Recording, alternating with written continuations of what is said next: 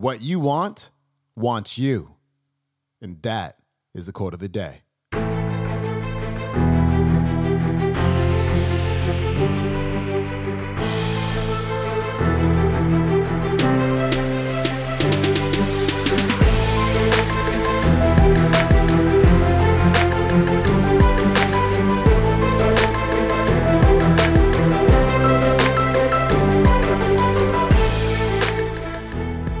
Welcome back to the Quote of the Day Show. I'm your host, Sean Croxton of SeanCroxton.com. We've got Simon T. Bailey back on the show talking about how what you want wants you.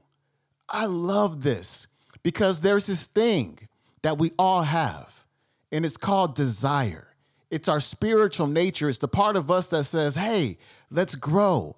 Let's have more. Let's do more. Let's be more. And so many of us push it down.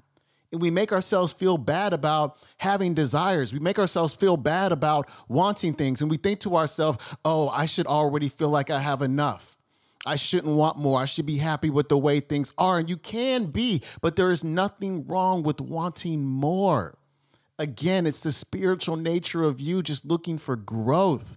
And all of the things that you want, they want you. They want you to step up and manifest them. And on the way, you're going to experience rejection. You're going to experience downtimes. But as Simon talks about in this talk, that's just part of the process. Keep going. Persist. Here's Simon. There will come a moment when you are being invited to go to another dimension, but you will have to let go of what no longer works. And when you begin to let go and never let things move past an expiration date, what you're really saying is that I am setting in motion those things that want me. Because what you want wants you.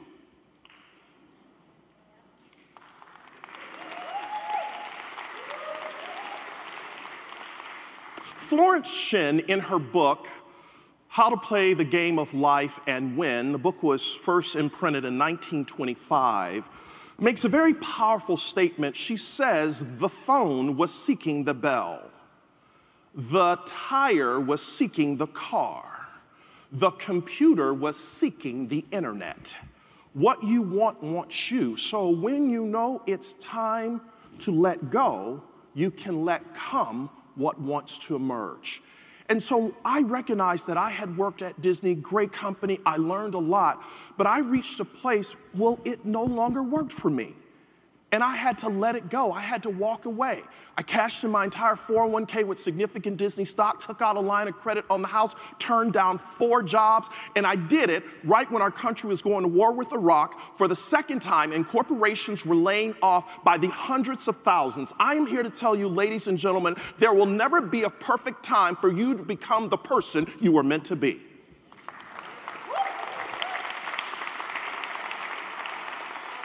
Everybody that has been assigned to aid and help you on the path to your brilliance, the moment you make a U-turn, the moment you say yes to yourself, do you know that research says that by the time a child is 17 years of age, they have heard no 150,000 times and only yes 5,000 times. So the moment you say yes to yourself, everyone that has been assigned to aid and help you, when you get to a place called there, they will be there, but you get there in here. And when you get there in here, it is an alignment of head, everybody say head, heart, and hands. When I have an alignment of head, heart, and hands, my feet will follow. But here's what I've discovered on the journey. Rejection can be the greatest gift. Have you ever experienced rejection before? So I leave Disney, turn down 4 jobs. I've got about a 3-year runway for this to work. If it doesn't work, I got to go crawling back. Please, Mickey, I need my job. And I'm out here, and there's an organization called the $1 Million Roundtable, which is very prestigious in the financial and insurance industry. And anyone in my speaking profession really sees speaking at the $1 Million Roundtable as a rites of passage. They've had some of the best. I submitted my video for 10 years straight, and I was rejected 10 years straight. I would get a Dear John email, sorry, we didn't select you. Please submit a proposal next year. And for 10 years straight, I said, seriously, really? Was it the spinach in my teeth? Well, like, what's up, right? And I started beating myself up, and I happened to be thinking about what could we do. I was talking with our team, and we said, what if we got a coach? And we just didn't get one coach, we got 2 coaches. And the coaches began to help me understand my areas of opportunity and my blind spots. And here's what I discovered. What you don't deal with will eventually deal with you. I'm going to say that again. What you don't deal with will eventually deal with you. When it is time for you to make a U-turn and shift into your brilliance, we will have to come to a place where we're willing to do the work. And when I recognized that I wasn't all that in a bag of chips, that I had some ugly babies, that I had some things I needed to deal with, all of a sudden when we submitted the video the next year, $1 Million Roundtable said, we have looked at 800 videos, and out of 800 videos, we have selected you as our #1 speaker.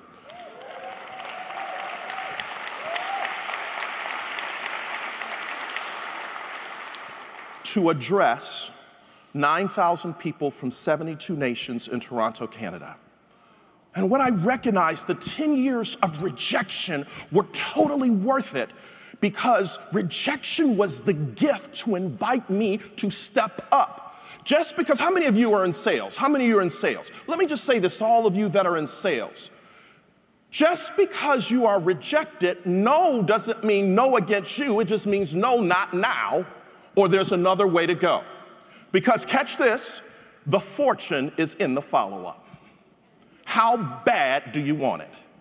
All right, that was Simon T. Bailey dropping knowledge. His website is simontbailey.com. If you want to watch today's entire video, go to the YouTube and punch in, "This is what's holding you back from brilliance." If you want to follow me on the Instagram, look me up at Sean Croxton, and please leave a rating and/or review for the show on iTunes. I appreciate it. And I will see you tomorrow. Peace.